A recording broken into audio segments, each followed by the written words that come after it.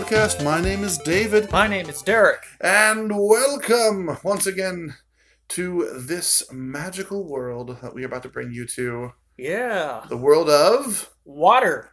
World of water. A world of rain. Oh, so much rain. A world of cliff sides.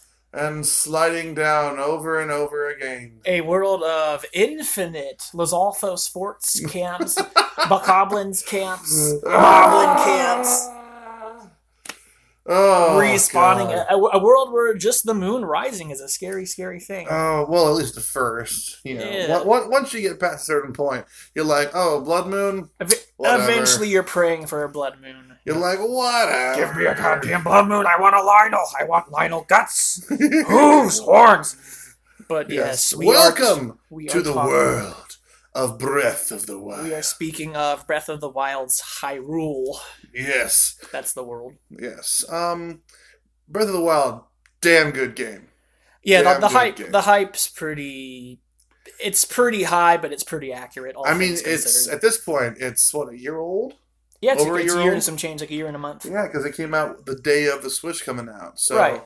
yeah, the fact that I just beat it for the first time myself like a month ago. It's just relevant to do the podcast because the DLC's finally it hit in December, Yeah. the night they announced it, basically, and we've all had the time to get around to it, finish that DLC. So we've basically, I guess, completed. Except for me. Yeah, you're getting there. Yeah. But I attempted the final trial today, and I died on room 7. I've basically spoiled it for Or him, 6, whatever. but you know, Either way. right? So, Breath of the Wild, first thing. Before we get to Breath of the Wild, we have to talk just a little bit about Zelda in general. So, real Sure. quick, what was your favorite Zelda game before this one came out? Before Breath of the Wild still technically isn't my favorite. I have really petty gripes with it, which we'll go into. But Yeah. before this one came out, I would have to go with the previous Zelda game. Probably be A Link Between Worlds. Yeah. The namesake for our A very Link Between Worlds. Oh, yeah, Something about that sounds familiar. I Right, just can't put my finger on it. right. What could it be? It lends the namesake to our podcast here. Yeah, We're both yeah. big Zelda nerds. Hopefully we can talk about Zelda a lot more. But I would have to say it'd probably Link Between Worlds, surprisingly being a handheld. You know, it was a very good game. And that was the most hyped one before this one. That Yeah. one was like everybody was the things people are saying about Breath of the Wild, they were saying about this one years ago. You can do it in any order. It refreshes the formula. It's finally a true open world. You can do a dungeon in any order. You can buy any item you possibly need is given to you right up front with Ravio. Which I was about to say, no spoilers. I guess you find out who he is, what he's about, who he Darkling. What? basically a Dark Link, but I don't want to ruin exactly what he does. You know, he Yeah. has a special bag, and he doesn't want you going into it, and you find out what's in the bag, and it's kind of a neat little story. What's in the bag? What's in the bag? But I'd probably say Between Worlds. Before that, it's really versus Ocarina of Time and Majora's Mask. Yeah, Probably you going know. with Majora's Mask overall because of the world and Yeah. the NPCs and the side And quests. it's just so depressing. Oh, and the more you think about it, people have added a lot of fan literature to it, or not Oh, literature, God. just people noticing things and putting you connecting just, dots. You know, like when you're a kid, you don't notice that stuff, and it's just so sad to look at that world and see all the horrible stuff that's going on. Ugh. Yeah, but between Ocarina of Time, Majora's Mask, same engine. Yeah. You know, they built that thing almost ground up, not ground up because they had all the reused assets. I'm gonna say for mine though, and this is the most cliche internet answer. It's got to be Ocarina, Yeah. and it's not because I'm one of those kids like, oh, you know, it's the best game ever. It's not the best game ever. It has a lot of issues, but it was the first Zelda game. One, I could actually beat. Yeah. And two, it was the first Zelda game that I got to play with family. My cousins and I would sit down and play that game until we beat it, and we played it over and over and over again. To this day, I must have beat that game a good 40 times, and 100% of it, at least half of those times. I think I still know where every heart piece is. I know every secret. Where are all the bottles? Where does every big Poe in Hyrule Field? The hard ones where the frogs are. Yeah, yeah. No, You gotta. I pretty much 100%ed it. The Well, same. the frog's in Majora's Mask. Actually, yeah. you know, mine is Skulltulas. I don't think I ever did get Once. max. Yeah, maybe like once, but I can't remember. Once I got every Skulltula. Right. But as I'm getting older, I'm basically appreciating it as a series in its entirety. So I'm no longer, because mine's the same story as yours. Ocarina was the first Zelda. It's the first time I ever stepped into Hyrule. My first experience with the franchise. Well, my first experience actually was Zelda 2: The Adventure of Link for the NES. Yeah, I didn't have any of those. I didn't have. I had a great uncle who was obsessed with video games, and he showed me how to beat that game using a Game Genie. And for those of you who remember who Game Genies are, you're right here with me. Your sheet is my command. You're in the right age bracket for me. I tell you right there. But I love them all. I just had with the Wii U doing Wind Waker. I found this renewed zest, this passion for the Wind Waker, and I realized there's a whole generation of people that consider Wind Waker the best. Like, you get the people. I was in the underground, man. You know, Wind Waker. Always the best. I've loved it since day one. It had a unique art style and expressive Link. So the older I'm getting, the more I'm like, you know, the Wind Waker, if I got trapped on an island and I was going to be stranded with a Zelda game, and that's all I had, it might be the Wind Waker. I don't know, if I had to choose the island game.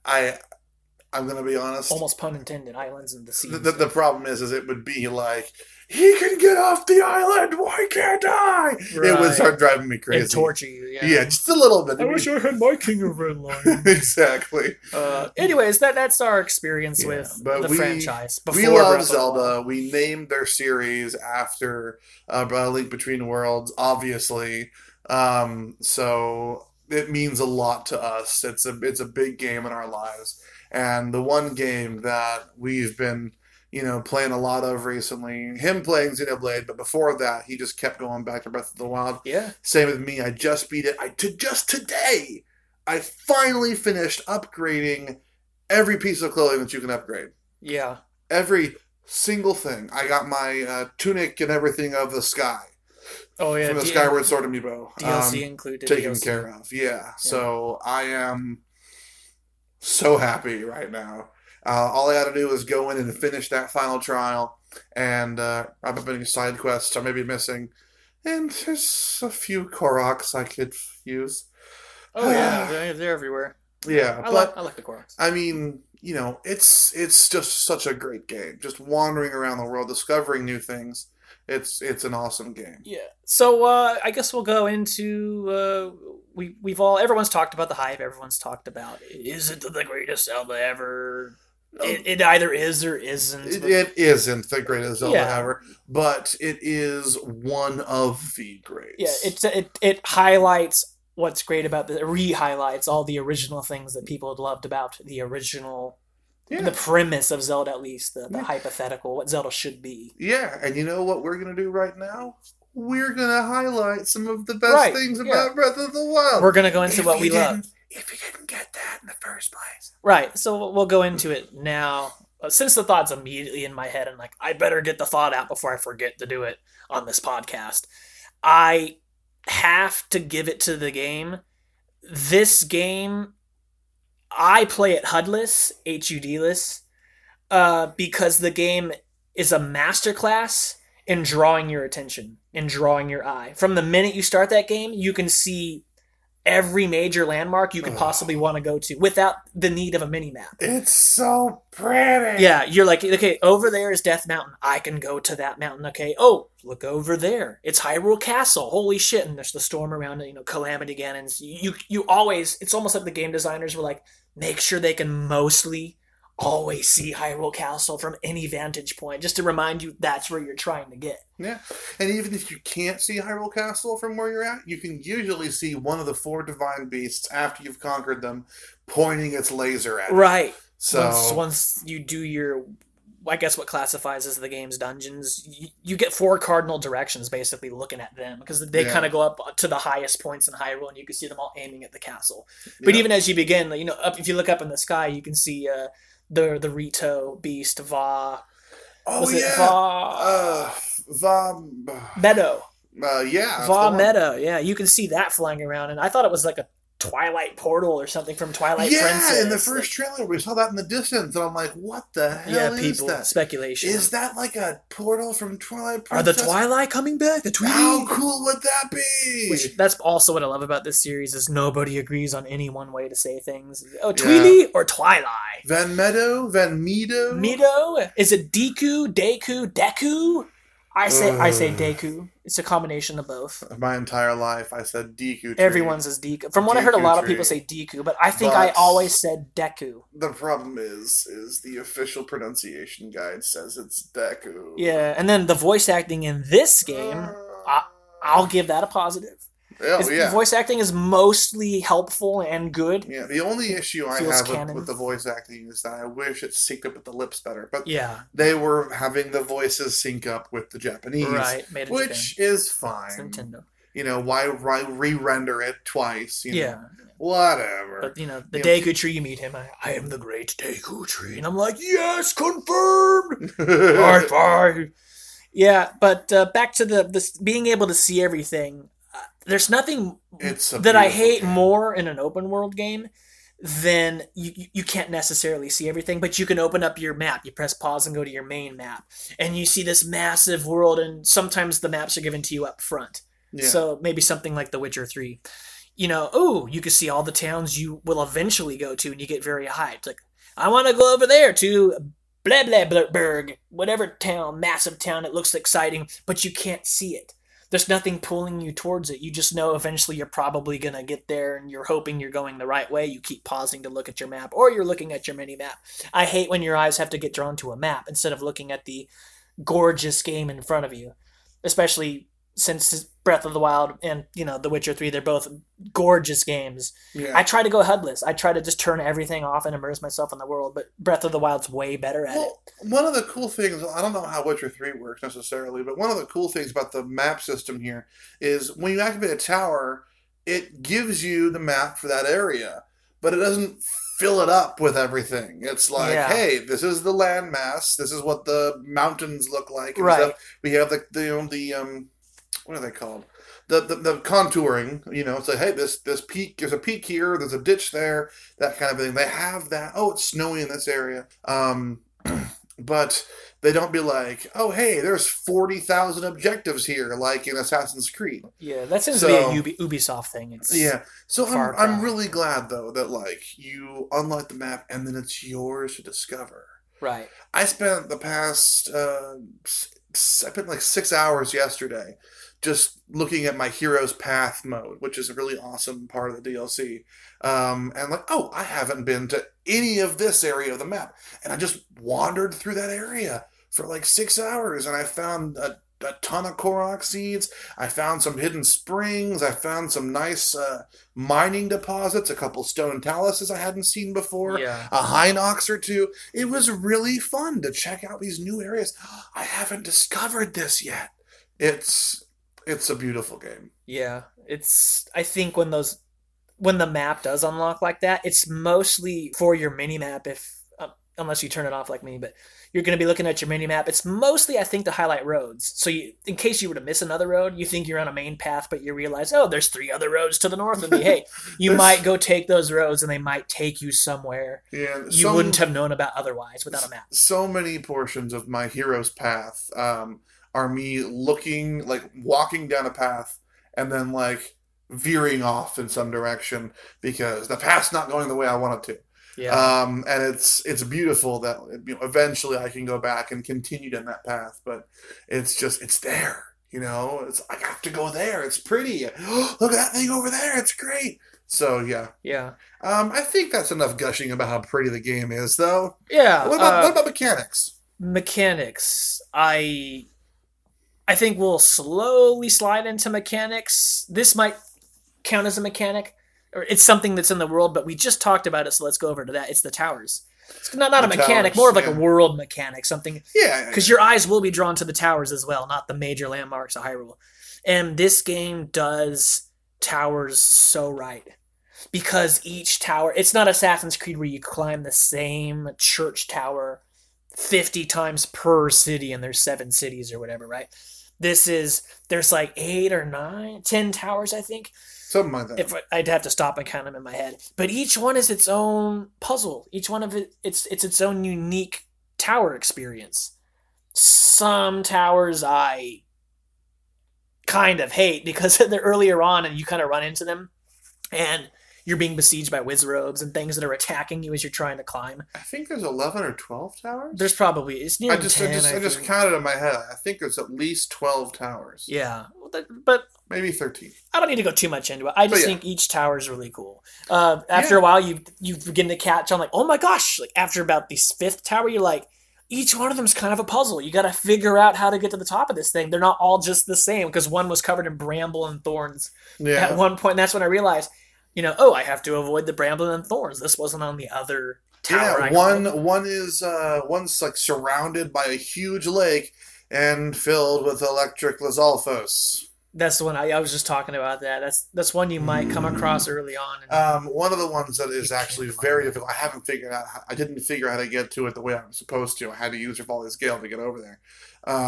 There's supposed to be a way to get up there in the area without using that ability. Yeah. It's the one that's in a ruin surrounded by corruption, and there's a bunch of bokoblins hiding out in the ruins. That one was so difficult. I gave up and just Rivali's Galed over everything. Yeah. If I remember, there were corruption eyes. I was just looking everywhere for eyes, and I took all the eyes out. Them. Yeah. I couldn't find them all. It was ridiculous. Well, what's neat about this game, I guess we'll continue evolving from the towers, is that there's no invisible walling. If you're like, I think I can stand on that. That's clear of corruption over there. You can climb the wall and stand on the part that didn't have corruption. And I love that because that's how I solved that tower. I'm like, well, I'm going to look for all the eyes. Here's a spot I can stand. Let me go ahead and hop on over there. Neat. Whereas in other games, you'd be blocked from like one fraction of a centimeter bit of wall. You're like, oh, hey, and then you fall to your death into the corruption. Yeah, I can. In other games, but in this game, you can stand on that centimeter of wall. You can balance on it. Like, oh, there's an eye. Shoot right. An arrow. Funny story about invisible walls is that Horizon Zero Dawn on the PlayStation 4, it came out kind of at the same time. And I was bouncing between the games. And sometimes I'd lose myself and forget which game I was playing. So I'd be playing Horizon, hot off of playing Breath of the Wild. And I'd be like, there might be something neat up there. Maybe I can cut to the village. And it's because Horizon tries to lock you to major roads. If you go too far off them, you'll get walled. You won't be able to... Or I even think I got stuck behind a wall at some point, having used a horse to run so fast I jumped over... I was trying to basically go up the top of a hill to get to a town quicker because the gate was closed and I was blocked off. And then I got stuck behind a wall. And I remembered like, oh yeah, this isn't Breath of the Wild where you can go anywhere and climb anything. Yeah. So the climbing mechanic, it needs to stay in Zelda forever, I think. Yeah, well, I have a similar story about that. I actually, I'm a big fan of Splatoon 2. And it's not that I'm getting caught behind walls, but I've been playing so much Breath of the Wild that when I go to play Splatoon 2, I hit the jump button. Problem is, the jump button in Breath of the Wild is X, and X in Splatoon 2 is the map. So I'm trying to jump in Splatoon, and I'm just flicking the map on and off, on and off, on and off. Well, I think X was the jump button in the original, on the Wii version. That might be why your brain is getting scrambled there. Well, I just know that B is the jump button in Splatoon. The Switch, so yeah. So but, yeah, it's the jump button in Breath of the Wild. Jumping and I go to jump in Splatoon and it doesn't jump. You jump to your defeat. I just get tons of map flashes and I'm like, why aren't I climbing? Yeah. But climbing, it's got to stay. That's another one of those. Holy moly, where's this been my entire Zelda life, my entire Zelda playing experience? Yeah, there are some invisible walls. Yeah. I mean, but they're so far outside of the realm that you wouldn't even be able to get to those walls if you tried. Yeah, there is one you can get to, and it's around the northeast side near Akala. If you look at the map, there's the ocean there, and then there's a wall that is like above that canyon that runs along the north side of the map. And you can actually climb down there and run for a good 30, 40 feet. And then, invisible wall. And I'm like, are you kidding me? Yeah. My first time running into that. That, or if you're anywhere in the ocean, you try swimming out too far. Right. You could just keep eating stamina potions and your Zora armor and just swimming out as far as you can go. Eventually it'll say, you can't go any farther. Right, yeah. The So- sea of fog obscures the future. Turn back, traveler. Something like What that. the Well, hell? just usually some themed. Maybe that's not this one. But yeah, climbing and then control over the. I almost said elements. I wish I had control over the elements in this game. Oh, You can control God. most of the elements. I just wish you could control the rain. Oh, We'll get to that on the gripes yeah. section. But we should be wrapping up the positive stuff. Yeah, though, and it's moving just- on to. the act of moving Link through Hyrule, just adventuring and moving a character throughout their world, I don't think it's ever been better. So there's just a lot more that's positive, and that's just controlling Link and steering him through Hyrule. You can climb things. You have control over gravity, time in a way, because you can freeze enemies with stasis or items with stasis. You can, what else? Move magnesis. You have the gift of There's so magnetism. much. Yeah. I love those videos you see online of people who like found ways to Oh, break yeah. certain shrines. They'll like run and they'll throw a bomb. They'll run and like shield surf in midair, have the bomb explode Launch behind them. them, and it launches them over Right. a wall. It's like, how do you think of this? That's the opening plateau Oh, my is Lord. the best tutorial section of any game, at least I think of maybe the past decade in recent memory, because it gives you a set of rules and lets you know like these are the rules for this game, and that's virtually there are almost no rules. So when you say people found a way to break it, it's like I'm not sure that they did break it. They thought about all the rules they were given there on the Great Plateau and just put them all together to figure out I can launch myself on this shield and cross that huge gap that would have taken me a half hour to get across.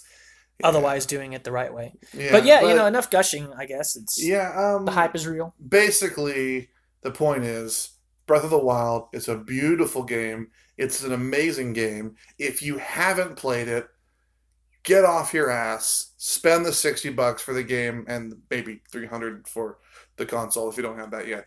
But seriously, get Breath of the Wild, play it, borrow your friend's copy, play it. It is such a good game. You deserve to experience it. Yeah, everyone. It teaches you what an adventure game and the adventure genre should be. Yes. Yeah, All right. And now, let the shit talking begin. Yeah. Hey, is Breath of the Wild gone? Did he walk out that way? Yeah, fuck that guy. Fucking Breath of the Wild. No, it's not. There's definitely some gripes. Quickly, we can just everyone Horses. talks about it. You don't like fine. I hate the horses. Let's let you have a minute here. Yes, you go on about everything else, but I fucking hate the horses. I swear to God. Like, I tame it and I have to continually pat it, and even when I've got max affection, it still runs into walls and doesn't obey my orders. Why can't, after it hits max affection, be like Epona from the other games? Breath of the Wild Epona was beautiful. Sorry, not Breath of the Wild Epona. What's wrong with me? Twilight Princess and Ocarina of Time and Majora's Mask. All the other Eponas were beautiful. Yeah. Why do all the horses in this game have to be so annoying? The horseplay, it was more rudimentary back then. Those are older games. But the idea in Breath of the Wild is survival. Yeah, but it keeps running into walls. It's programmed in the game. There's a pathway. If you have a horse in a pathway and you don't steer, the horse will continue down the pathway, at least until you hit a fork. But I'm riding a horse on a pathway. I let go for a second because, I got a glass of water or something like that. I come back and the horse has run myself up a cliff. And I'm like, what are you doing? Right. You stupid horse. And then it won't turn around and get back down off the cliff, so I have to abandon the horse, walk away, and whistle for 5 minutes till it gets its shit together and jumps down off the fucking wall. You do know you can, by targeting, and this, I had the same experience. Like, wow, I wish there was some way to control the horse down a cliff because it got me up there. You can actually hit the targeting button and your horse can hobble and hop and like dodge. I know it can go sideways and stuff, yeah. You can go sideways, backwards, forwards, and that's how you get your horse off of a cliffside or off of a hillside. But it shouldn't be on the cliffside in the first place. It was following a path. There was no fork in the road. There were no enemies. There were no snakes. I understand. There were no graboids with their tendril things grabbing them out of the ground. Right. But the idea is the world is unforgiving, and it never stops throwing things at you. The idea is you will never be comfortable in this like post-apocalyptic Hyrule. Link's always having to tame a horse. He's it's to keep your brain trained and not idle. I prefer the Zero Master Cycle. Yes, so much better. We'll get to the Master Cycle, and it should be able to drive in the stupid fucking desert. I hate having to use sand seals. Oh, I like sand seals. I mean, they're great. They're awesome. But having to sneak up on them every time or rent them out of the real place and spend money, I just want to ride my goddamn motorcycle. Right. Sorry. That's my rant. On to what you want to rant about. We can quickly go on about the rain. What hasn't already been said about the rain in this game? You've been climbing for a half hour. You're going to reach the top of Dueling Peaks. You've stopped along the way. You've had cooked meals that you prepped for that climb.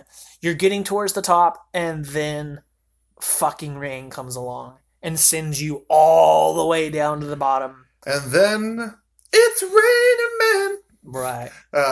Specifically Link. Raining Link. But yeah, that fucking sucks. Oh god. The first time on the Great Plateau, I was trying to get to that one right next to the dude's house, the king's little hut there with the chop down the logs, walk across the ravine, kill the bokoblins, and then just climb the fucking cliff up to the thing. I'm halfway up, it starts raining. Yeah. And I'm like, are you kidding me? I have to wait for it to stop? Right. And I look down at the weather meter, and it's like, it just stopped being sunny, raining. Yeah. And then that's the problem people have. And I'm like, are you kidding me? It's going to rain for 3 hours? It used to rain in like the older games, Ocarina of Time, the older 3D ones. It'd rain for maybe 2 minutes max, 3 minutes, which is fine. Like, I love the idea that it's not always going to be a smooth climb. I really like the idea of, oh no, the harsh weather is going to come in, the environment's going to throw a hardball at you, and you're going to have to wait. I like the idea, but the problem with this game's design is you're always, ooh, what's that over there? And you really want to get to somewhere. You really want to get to the point you're interested in. So rain feels really inconvenient, where you're like, I just want to get to the tower I see right there. Or, I just want to get to the top of this cliff. I want to climb. I think something's up there. And you have to wait. I mean, I think I timed it once. It rained for 15 whole real world minutes, that's unforgivable. People are like, well, you could teleport and teleport back. I've done that, and it was still raining in that environment. Well, there's an island off the coast of Eventide Island, this little ring, and you can go there and farm arrows. You place down your teleport pad, you just keep teleporting in over and over and over again. And you can't do that early on, so you don't have it yet. Yeah. But like, you keep teleporting in, and it was thunderstorming. Problem is, the chest you pull the 10 arrows out of repeatedly over and over and over again is metal. So every time I pull it out, I'd grab the arrows and it would start sparking. Lightning was going to strike it when it was doing the thunderstorm. And I was like, when is it going to stop? After 4 consecutive teleports within a minute, it was like sunshine. Okay. It said it was going to thunderstorm for like 3 whole hours, but I just and it was gone. So there's ways to get around it. It depends. Like, I think you have to trick it into thinking you've gone somewhere else, right? And then it'll reset. Yeah. But a lot's been said about the rain. I don't want to go on about that. But there's a really cool video out there. I forget who did it, but basically this guy, he went and he studied the entire map of Hyrule. And he put places where it rained more often and mapped them as low pressure systems, and places where it didn't rain as high pressure systems, and like the areas in between where the rain and the no rain would mix and stuff. And like, they have a fully functioning rain system, like precipitation and everything. It's fully fitting. It supports itself, and it's scientifically proven to be the way weather actually works. Yeah. Interconnected systems. I mean, the whole world's like one large... They did a really good job on this game. Sorry, we're in the bashing part, but I'm complimenting it. No, I'll just... My biggest gripe is it's got to be the paper weapons, the glass weapons. Oh, yeah. I loved the idea when they first announced it. Like, oh man, you're gonna have to go complete MacGyver in this game. You're gonna have to craft weapons, make weapons, etc. Which I was loving.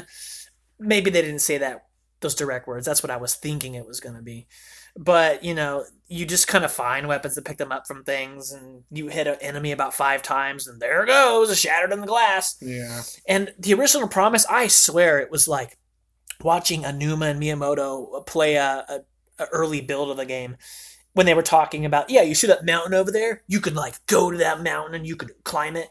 And they were saying exploration in this game is key. You will be able to, through exploring, you are going to be able to find better weapons, which they make good on the Promise. You do find better weapons the further in the game you get. Yeah. But I was thinking, if you explore enough and you do the long ass side quest you're supposed to do, you're gonna get a perma weapon. You're gonna get a permanent piece of Link's inventory through exploring and making sure you cover every inch of this world, and that really never happens. It never did. But I mean, okay, it did in a way. Because the Master Sword never goes away. It just gets drained of power. Technically, yeah. The Master Sword, it's pretty much a permanent weapon.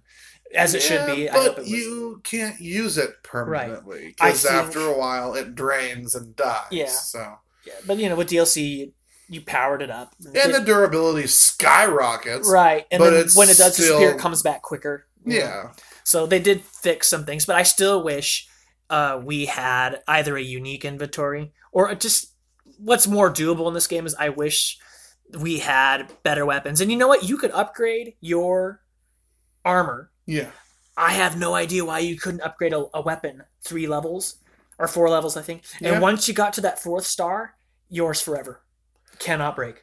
Or if it does break, you go and get it fixed at a blacksmith kind of thing. Right. Well, in this game, if it breaks, it's gone forever. I wish it was more, it broke. I'm saying if your upgraded thing, it breaks, and it's like, oh, your staff snapped in half. Let's go ahead and just repair it. It could still break. You can get your things repaired. They should have added a blacksmith character. Yeah. Or you could have just taken it to the Great Fairies, just like you did for the armor. That would have been awesome. Right. Although, I'm not a big fan of the Great Fairies. I just spent a lot of time upgrading all my clothing, talking to them, and I feel a little violated. Yeah. Those fairies want to... They don't just want your ingredients or your rupees. They want a piece of you. Oh yeah. Yeah. They want a piece of you. They want your masterpiece. Yes. They his want master cycle and his master sword and his master junk, I assume, and not the junk you're paying them to upgrade your. Yeah, your bits and bobbles. Oh god. Okay, one more gripe. Why is topaz the hardest mineral to find? Funny. Why is that? Oh, that's funny. Diamonds are the most valuable ones you can find, and yet topaz are the literal hardest minerals to find. Yeah. You can find rubies and sapphires for days. Yeah. Diamonds even for a lot. Tons. Literal metric tons of amber. But topaz, nope. Yeah, you think it'd be a lot easier to find the diamonds, but yeah, not the case. Anyways, I guess I sort of started, I suppose, with being able to fix your weapons with either a blacksmith or upgrading them. Yeah. What could, within reasonable bounds here, within possibility if they were to ever patch any more than they already have, or maybe even future small DLC packs, what would you like to see added to this game to kind of, I'll start, I guess, to fill in the world is what I'm going to say. Yeah. But to me, it's like filling in the world. I think there's just kind of a lack of variety in terms of the enemies. So to me, I could start with, I think that they, either this or maybe we'll talk about a potential sequel. If we could still fix these little gripes we have with Breath of the Wild, I'd like to see more enemy types, just to fill in the world a little more. It'd be nice to have actual Deku Scrubs reappear. Deku Scrubs. I'd love to have Dark Nuts. And I was thinking, for the most part, Gerudo Desert is pretty barren. Yeah. You've got 4 Moldugas, and I think the Moldug King, I'm not sure if he's the 5th or he is the 4th. Either way. I think he's the 5th. You've got him, and then you've got a bunch of Lizalfos, some Moblins, and Bokoblins. It's mostly Lizalfos, from what I... Yeah, a lot of the electric Lizalfos. I'm blending in with the sand. Yeah, and then one hit kill behind me. You know what I miss? even though I hated them in Ocarina of Time, levers. Yeah. The little green guys that spun up out of the ground and attacked you. Yeah. Those guys were pretty creative. They were, and like you never knew when they were coming. You'd be walking through the desert, and every once in a while you'd hear. You're like, shit, you can start like weaving back and forth to avoid them and chopping them with your sword. Or activate, Nidru's love. Right. Nehru. Nehru. It's pronounced Nehru. Yeah. Nehru. Like we said. I could have swore there was a D in there somewhere. Maybe I'm just too obsessed with the dragon. Oh, I think the Naedra, the dragon. Yeah, he's one of the dragons in this game. Yeah, but anyway, you could activate the thing to protect you, and they bounce off and stuff. But, fill in the world. I would love to have Dark Nuts. Dark Nuts would be the best. The idea, like we kind of have like the Yiga clan, but I love the idea of wandering evil knights. That would challenge you, like, I'm a Dark Nut, and you're like they're covered in corruption, and you can't touch them. You have to duel these fuckers, and they're really powerful. There should be Dark Nuts, Agomas. I'd like to add that because we have our overworld bosses, the mini boss characters. That'd be fun if they were like they infested the forest. You'd go into a forest, and there'd be a giant spider nest, and you'd eventually have to fight the Mama Goma or Gama. There's no Skuletas either, and that doesn't make any sense. There's spiders everywhere, right? Every country on the planet has spiders. Yeah. You're gonna have some spiders, right? The game, as awesome as the world and the design is, it's always like I think they skimped a little bit when it comes to the things within the world. So to me, it's like you just add a little more variety. Yeah. I'd like to. There are plenty of stout creatures, but add the Stalfos, the Stall Knights, things like that. So more mini bosses, overworld bosses, and more enemy types in general because it gives you more to do. Maybe each enemy is so unique. There's certain ways you can take them down. So. No wall masters. Wall masters. I like wall masters. I hate wall masters. Anything to add variety. Plus, they're not going to really work in this game with the way the dungeons are built.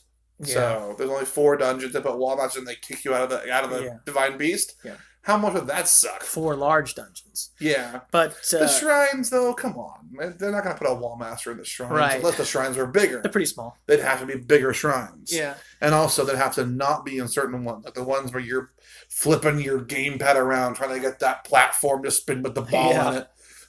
Or your Switch, gamepad or Switch. Yeah. We have the Switch version, for the record. Yes. But, enemies. And then I'd say, I would say there's plenty of side quests. Yeah, I wouldn't mind more stuff like the Tarrytown quest. Yeah, I think they need to be more like Majora's Mask level involving. Yeah, not because they were kind of almost JRPG fetch, like the Couples Mask quest. Right, I think because Tarrytown almost rivals the Anju in Cathay. However you pronounce his name. Kefi. The Couples Mask right, quest. The Couples Mask quest from Majora's Mask. That is the most involved. It takes you all over that world. It takes you to every corner. And you meet with every race. Right. It's right. So cool. And it's the Tarrytown, both the Anju quest and the Tarrytown. And I think that is the sign of a good side quest. A great side quest actually might help you discover something you didn't know was there. Like, wait, holy crap, there's another town over here I didn't know about? And you're very thankful all of a sudden that side quest did take you to that corner of the world you would have probably never even gone to otherwise. Yeah. Because this game is very, Link, I need 10 pieces of amber, and then I will give you a diamond. And it's more, I wish it were a little more involving, and also I think the rewards should be the side quests were a little lackluster in certain cases. I think because Tarrytown you're rewarded with basically a hub. You're rewarded with a whole new town. And new items you can get, and it's right there near a shrine that you can just glide down to it, and near one of the 4 great fairies fountains, which is very helpful. Yeah, that's probably my favorite town once you do get it. So I'll run with that. It's like, the stories, I think that a lot of them should involve, I don't know, helping to sort of rebuild Hyrule. Because that's how story is. A lot of people with the DLC of the Champions Ballad thing, they were thinking it was going to be a post-game, rebuilding of Hyrule Castle Town and stuff like that. You get the new champions, the Descendants. Which would be cool, personally. I think that would make a good sequel. DLC Pack 3? Nah, I think that's for Breath of the Wild. And I mean like going a direct sequel. Call this thing Breath of the Wild 2. Yeah, but then that leads into who would be the bad guy of that game. I think we finally got rid of Ganon entirely, even as a reincarnating force, at least for a I century until think he it gets was reborn implied somewhere. that like the regeneration cycle might be broken now. In English. Because Yeah. I've heard people, it was on YouTube, people are like, oh, well, in Japan, it's, oh no, he's trying to reincarnate again. But in America, it's like, he's given up on reincarnating because he's so pissed and he wants to stomp you. Kill him Yeah. now. Like, that's the American version, but the Yeah. Japanese is different. But, yeah, for a sequel, I like the idea of, I don't know, like Ganon having been, uh, he'd been there for like 100 years or whatever. Just, I think he was driving away more powerful evils. They were too afraid to be in Hyrule. Because Ganon was there. Right. Yeah, so I think that there should be like these forces of nature, these great titans, or something. You know, there's something in Death Mountain at each one of the four cardinal directions, kind of like the Divine Beast. These great ancient monsters. So maybe like four main villains, Well, maybe. like the fearsome four. These, but I like the idea of maybe an older villain, like maybe from the great east, from the eastern winds comes Vati, Be the fun to have return him of back. Vati. Oh, there's this guy. He's older than Ganon. And he's still out there locked in a lamp or whatever, and he comes back to Well, Hyrule. my favorite villain's always been Majora, and I would love it if they found a way to bring him back. Yeah. Like the full especially deity, not just the mask. yeah, the full thing, you know, like his original body that gave the mask power This great evil. is reborn, Right. and he then somehow makes a new mask or something like that way you never see his face. Right. You realized, oh no, Ganon was a seal and you broke it, and there's something worse than Ganon. You Yeah. fool. That'd be pretty fun. Right. But I think a lot of people loved the idea of a more exploratory, I mean, in terms of character. Yeah. A sequel that really just, you could just revel in the world and the characters with no big, huge villain, maybe subtle. So a lot of people are thinking, and me included, if we do a direct sequel, let's just go to town. Let's pretend we're talking about a potential Breath of the Wild 2 here. It's got to involve Link and Zelda, and finally have Zelda as this character that tags along and follows you. Not like an escort, because, the most feared two words in video game Escort mission. yeah, the dictionary is escort mission. Oh no, Ugh. she can take care of herself. You saw in this continuity. Hell, I'd love it if this just started a whole new corner of the timeline. This basically creates this 6-game, its own corner of the Zelda universe, the Breath of the Wild verse, because this was almost like a soft reboot.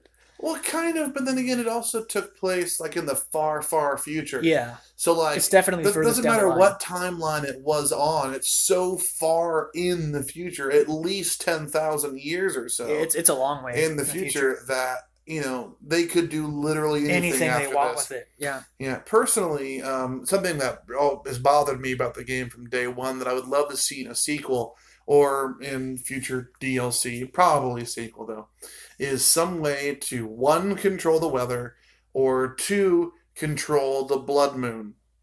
Whether that means you have to go on a special quest to gain some cursed artifact Right. that allows you to, keep the blood moon from rising, and then when Or trigger a button. or trigger a blood moon whenever you want. I think it'd be super cool to hold off on the blood moon and like truly put the land in peace. Like after you've beaten the big boss and everything of the game, they give you this side mission where you have to defeat this really awesome dungeon that they build up, and they make it super awesome, and it gives you the ability to control the blood moon. So Yeah. you don't activate the blood moon for as long as you want, and you can literally clear the whole world of bad guys. Yeah, that'd be kind of cool. That'd be fun. I would love to be able to walk That's- around and be like, hey, no Stakoblins, no Moblins, no Lizalfos, no Deku shrubs.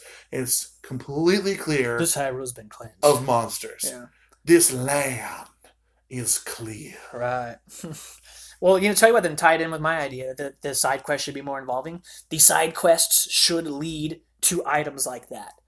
Instead of you can have this, here, have 10 milks. Okay. Yeah. It's more like you've done this long-ass 3-hour side quest, and you get the old guy. Oh, here's an old pair of climbing mitts. I haven't You used can them. climb in the rain. And now with the digging mitts, you can cling onto a cliffside even if it rains. And all of a sudden, you have a perma inventory item that you've earned for traveling and going into caves. And you know what? Speaking of caves, I love the shrines. At least the puzzle shrines, because you can only fight so many guardians. Scout 1 through 4s before you lose your mind. I like if they were more integrated into the world for a sequel.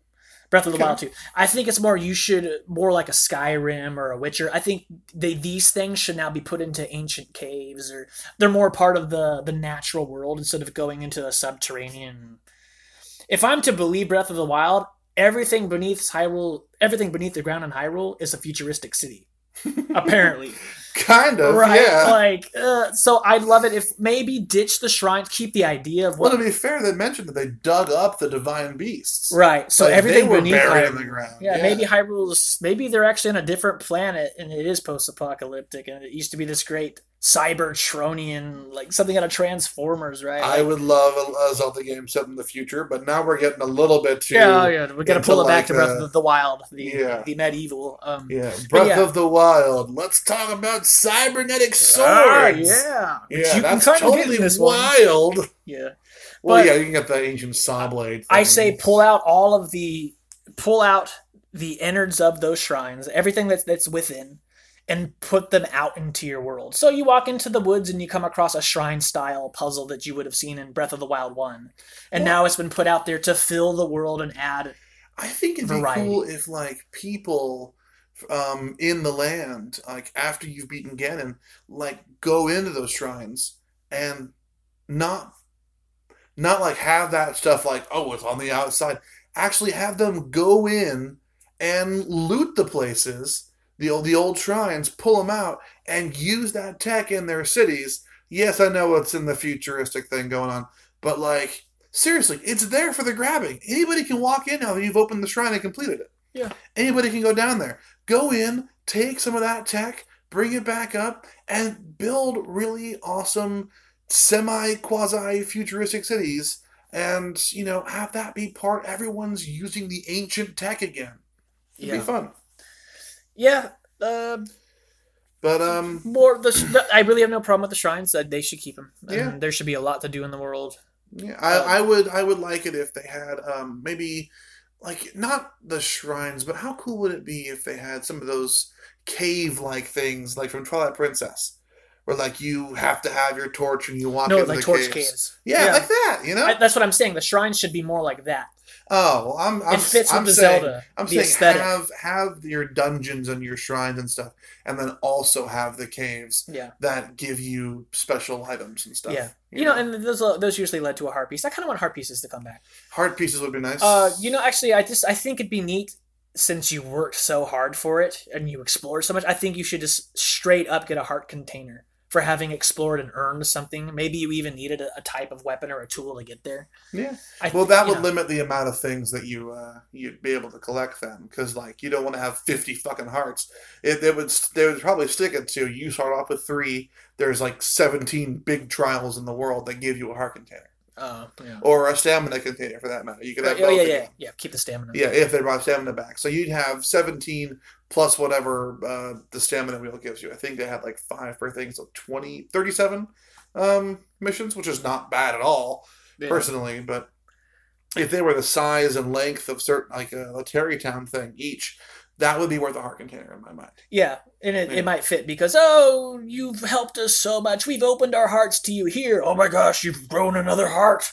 like the anti-Grinch. That explains Link's biology. He's so helpful and so full of heart. He just gets more hearts. Nah. But yeah, like, I keep going back to the more involved side quests where you really dig in and get a great reward.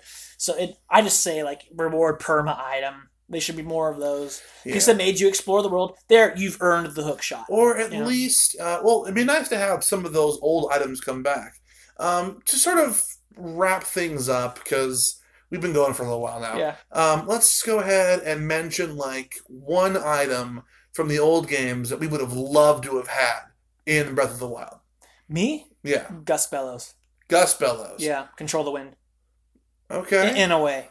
Well, if you combine that with your paragliding, you could literally fly forever. Right? You can like jump on there, Link. I'm gonna tie my gust belt. Link doesn't talk. Yeah. I'm silently pantomiming, tying the gust It's a belt to my podcast. waist. You have to talk. Right. And then he's like, jumps off, starts gliding, and then the gust belt fires off. But that might be an end game style item, right? Yeah, you earn that yeah. from one of the bigger dungeons because they really need to put dungeon items there too because that was just not rewarding at all. Yeah. I don't know. I would have loved to have had maybe the Gust Boomerang from Twilight Princess. A boomerang would have been nice. Because you can get boomerangs. You got the Lizalfos tri-boomerangs. The boomerangs are not. But the problem is, you throw them, you have to time pushing it. Yeah, they're not fun in this game. Yeah, they're not fun to use. That's another nitpick. But like, maybe like the Gust Boomerang. I think you can get like a version of it when you tap the Wind Waker amiibo or something. Nah, but it doesn't. Maybe it doesn't do. It's not the same one from Twilight Princess, and it doesn't have a wind effect on it. Yeah. But it would be really cool. Maybe. You know what? I'm gonna say any. Oh God! Any sword from a previous Zelda game that had an ability. And had that ability work. Like Bigoron sword, never broke. We have that as an amiibo tap, it breaks. Maybe the Fierce Deity sword shoots the laser beams like it did against the battle against Majora, even when you don't have full health. That'd be cool. Yeah. Just something from the old, maybe double claw shot. That'd be fun. I think hookshot or claw shot would be cool to bring back. Yeah, the double claw shot specifically. Because then you could dueling peaks back and forth up the two peaks to get to the middle. And like that should also be kind of an in-game item. End game. Yeah. So you're not getting this thing right up front. Yeah, we don't want you to have God mode immediately. Exactly. Because, the idea with this one is like, anywhere. You can get any item at any time, and if you want, you can run straight to Hyrule Castle. Maybe the second one, hypothetical Breath of the Wild 2, using a similar engine, the same assets, because they have them, they're beautiful. They can get a sequel out pretty quickly within maybe 3 years. I don't know what it is with us liking reusing the assets and the same engines. We went on about that in the last episode. But Nintendo's good at it. They really know how to make use of their assets. It doesn't make sense to scrap everything you worked so hard on and build something new. Just keep what you've got, modify it a little bit, and you can crank out games so much better. The problem is that you start to get stale or burnt out on said games. Right. But you know what? There are people out there who would definitely love to have a Zelda game sooner than every 8 years. Right. But where I was going was I almost betrayed Breath of the Wild's promises with end game items. What I mean by that is you could go get the hookshot or a Gust Bellows or a perma item by finding that side mission, or if it's going to be in a dungeon, that dungeon first. The idea is more like in-game is you may not survive trying to get it because it's going to be guarded by high level, maybe overworld bosses or whatever. So that's what I mean is you might want to go get those when you're more powerful. They're not going to be exactly easy to get right out the gates in a hypothetical Breath of the Wild 2 or a DLC pack. Yeah. All right. Well, we've been talking for quite a while now. So do you want to end it with some quick little thoughts, quibbles? I'm going to end it with one thought from me, and you can end it with whatever you want. Yeah. I would love, and this is just pure fantasy. It's never going to happen. But tell me you wouldn't have loved this. The next Zelda, post-game, you scan your amiibos or you unlock it somehow in the world through DLC, the ability to use and become the masks from Majora's Mask. I know it sounds dumb, but imagine rolling across the plains of Hyrule, attacking Guardians in full-on magicked up Goron spike mode. No, that'd be neat. Yeah. Or swimming to the bottom of the lakes that your fucking Starbits fell into as the Zora Lake. I lost everything. Oh, the water. Yeah. Oh, the ability to dive. That's another fun, quick thought. Yeah. Link should have been able to dive. Yes. Found a way to get under the water, because all those times I killed an enemy and you fell into the water and had an amazing loot drop, and it just sunk to the bottom as I screamed in horror. Yep, and But- I think it'd be fun if you like put on the Deku mask. Look, right now you have like the Majora's mask that makes you invisible to enemies if they see you, but they don't see you as an enemy. Deku mask, you can talk to them. You know? That'd be neat. They have latent kind of passive Yeah, effects. they're just like, I fucking hate humans, something like that, you know? Yeah. Well, if that's how a Deku Scrub sounds, that's great. Well, I'm picturing a Deku Scrub talking to a Moblin, but yeah. Oh, I hate humans. Oh, I got you. Yeah, you know. Yeah. It'd be fun, stupid little shit like No, that. and that's a fun thought. You know, a lot of people. post-game debt only. You cannot get it till you've beaten the game. Yeah.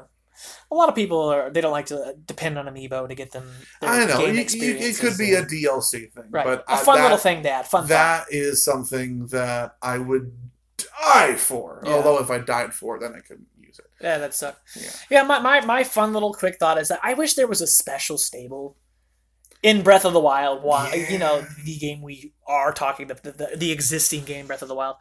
Because I just kept thinking, how neat would that be to have a bear with you name it, and if there's only one, you have to go find it. It's not easy to find. Maybe it's way up there in what's the Rito area called? Hebra Tower? Hebra, yeah. One of those. Up into that region, and out there in the mountains is this guy, this Hagrid type, like, yeah, hello there, you can bring me any old creature you want. I can board bears and deers and even some legendary, and then maybe he could set you on the quest to go find the Lord of the Mountain. Lord of the Mountain, Some Stalfos. Zelda steed, Ganondorf steed, Stallhorse, I mean. and then you could only board them there at that guy. Sure, give him a name, and then to ride a bear or a deer with a saddle and bridle, and then you can customize them too, decorate your deer's antlers or something neat like that, just to add variety.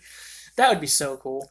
Yeah. I wish I was hoping that'd be in a DLC, because I think people were talking about that. Like, any way we could kind of save a deer or save a bear that we caught, that'd be really neat. It would be very See neat. Link riding a bear or a deer You all could, the time. you could name your deer Bambi. Right, or something neat.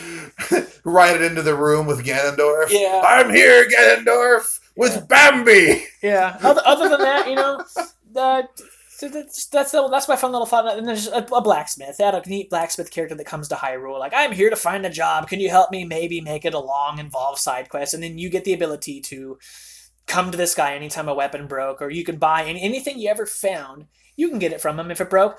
Oh, since you found that, it's now in my inventory forever. You can just go either buy a new one, or he can repair the one you've worked so hard to upgrade. Mm. So, a blacksmith character. And, maybe if weapons broke, they didn't, shatter. They just lessened their damage output. You've mentioned it to me previously. Yeah, I guess I'll go back to The Witcher 3. In that Yeah. game, your stuff breaks. It just becomes less effective. You can still use a broken sword, but instead of doing 60 damage or 70 damage per hit, it now only does 28 damage, and Or 10. you're going to be cheesing the enemy.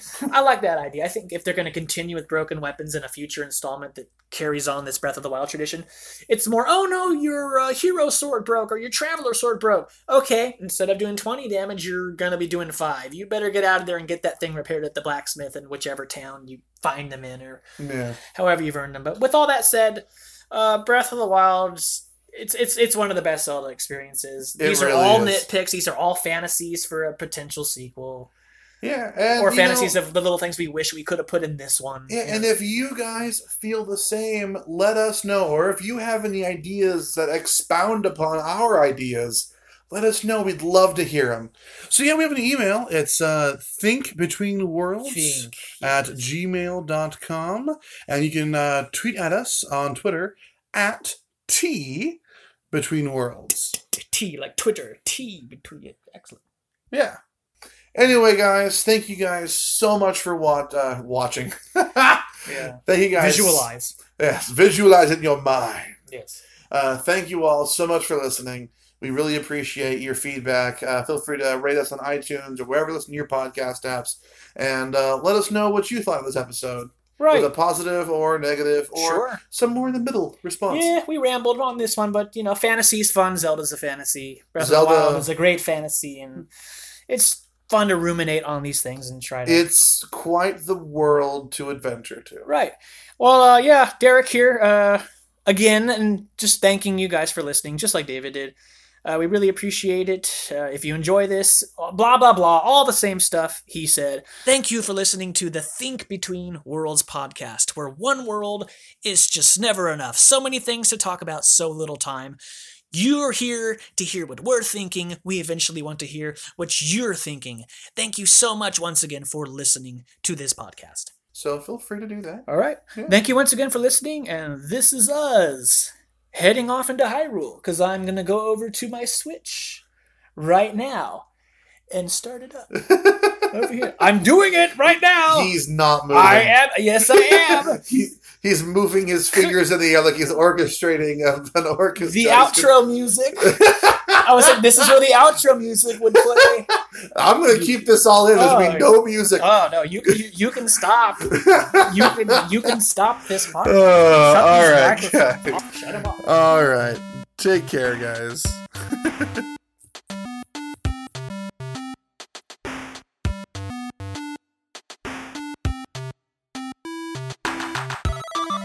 Enjoy your trip to Hyrule?